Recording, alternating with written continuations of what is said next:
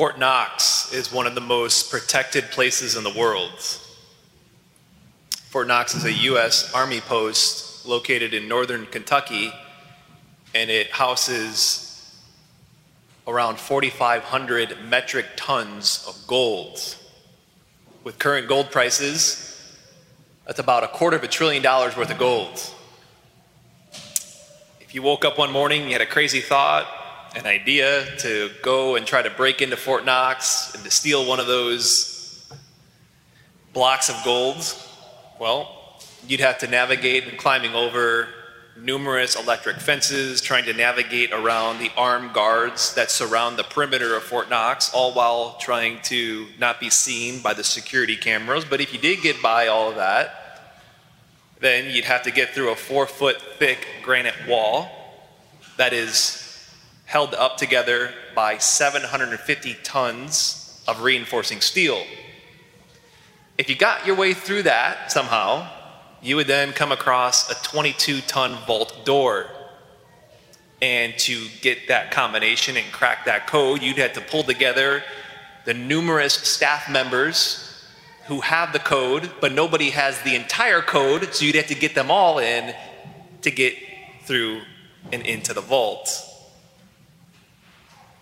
To say that the gold at Fort Knox is well protected is an understatement. Things that are valuable require protection. There's nothing more valuable than life. So protection is needed, especially today, because the attacks on life are fierce.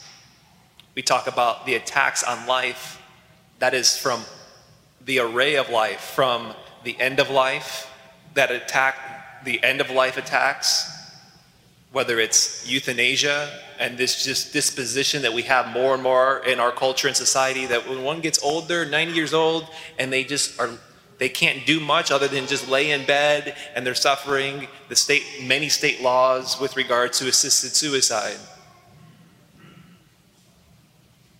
Attacks on the beginning of life, of course, we know the attacks of those that are in the womb. Beginning of life attacks, end of life attacks, and everywhere in between, those that are marginalized, the poor, the refugees. Attacks on life today are at all levels. And with today being Respect Life Weekend, this entire month being Respect Life Week, we need to protect life. And there's a lot of work to do. There's a lot of work to protect the gold at Fort Knox.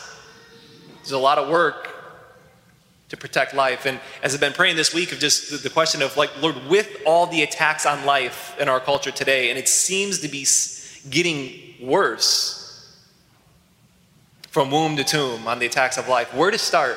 Where do we start here as a community at Notre Dame? Where to start? And the Lord just continued to direct me to the readings. We heard this weekend, we heard just now, of course, these readings focus on marriage. And I think that's the place to start. Marriages and families are the building blocks for society. And we have to protect these blocks from crumbling so we don't continue to have a weakening society. As I mentioned, I think it was the second weekend that I was here of John Paul II. St. John Paul II would often say, as the family goes, so goes the nation. And how true that is. And we would say, adding to that, as the marriage goes, so goes the family, so goes the nation.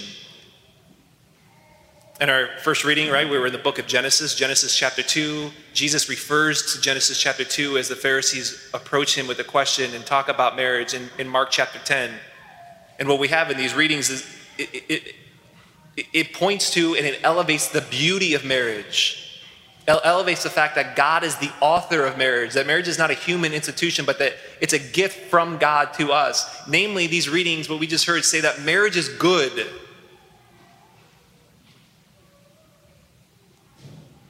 But in many ways, we wouldn't perceive that from today. More and more so, notice how the perception of marriage is changing. In my generation, especially and younger, that marriage is seen as a problem. Marriage is seen as something to be avoided. More and more people are choosing not to marry. In the 1960s, 75% of US adults were married. Today, it's around 50%. That is a monumental change. That's a monumental shift. Of all high school students in the United States, when asked this question, is it better to be married or be single and just live together with a partner? 2/3 of high schoolers say it's better to remain single or just live together instead of getting married. That's a problem. That's a problem because we need marriage. Our society needs marriage. Children need marriage. There's nothing more important for a child to know that mom and dad are together. There's nothing more important for a child to know that mom and dad love each other. That provides security for a child.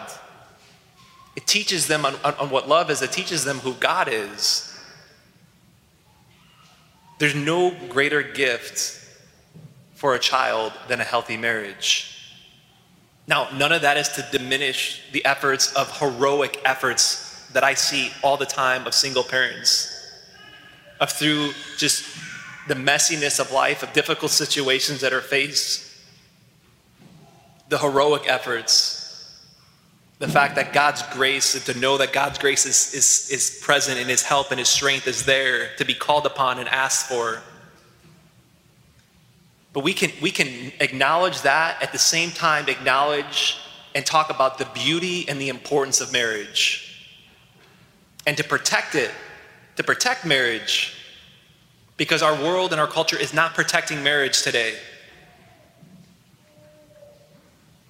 And because marriage is so under attack, we need to, as we talk about protecting life in general from womb to tomb, we need to protect and strengthen marriages, to provide marriage enrichment opportunities, tune-ups, like a car that is always in constant need of tune-ups, whether it's changing the pressure in the tire and adjusting that, whether it's taking it in and changing the oil.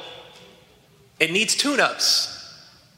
There is no profession, there's no athlete that is not in need of tune-ups.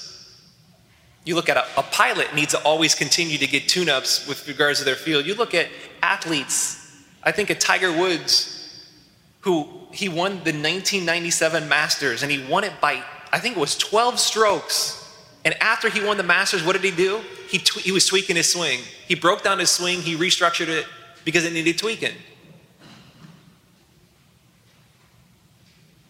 Priests are required by law to take a retreat every year, to seek out tune-ups. Why? Because bad habits form. Bad habits can form in a golf swing, bad habits can form in an athlete, bad habits can form in the priesthood, bad habits can form in marriage, maybe especially in marriage. With how difficult marriage is and how crazy lives that you live with running around and dropping kids off and cooking and sports and trying just to survive.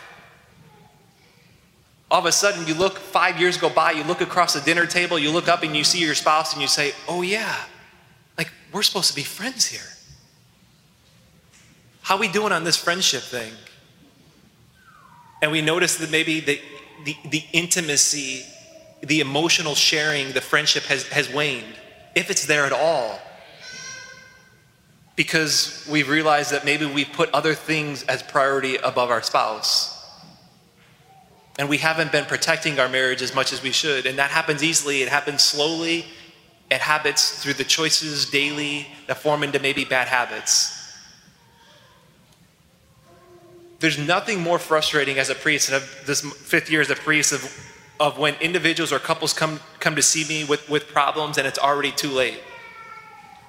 Studies show that from when a couple realizes that they have a problem, from when a couple realizes they have a problem to when they seek out help, it's 6 years. And oftentimes that's too late.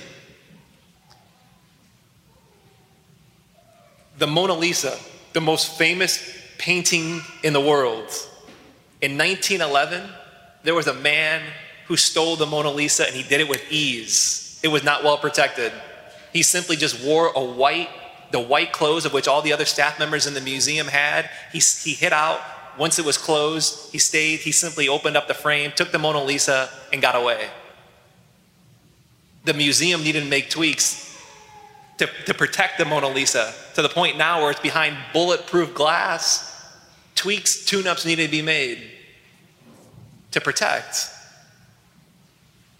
And as the pastor of this community, realizing of how much marriage is under attack today and the need to protect life from all stages of life, and because life is under attack and how we need to protect life, I want to squash the stigma around marriage enrichment, about seeking help, about seeking marriage tune-ups. And I want to continue to we want to continue to provide these opportunities. And so on our one coming up, October 22nd, which is a Friday night, less than 3 weeks away, we're having a licensed marriage therapist based out of Chicago to come here to Notre Dame. He conducts day-long workshops for married couples, for engaged couples. And he's tailoring a night just for us, a date night. We're going to have a meal for you. We're going to have free childcare for you. We're going to do anything and everything we can to make this easy for you to come. We're going to have bottles of wine. Okay.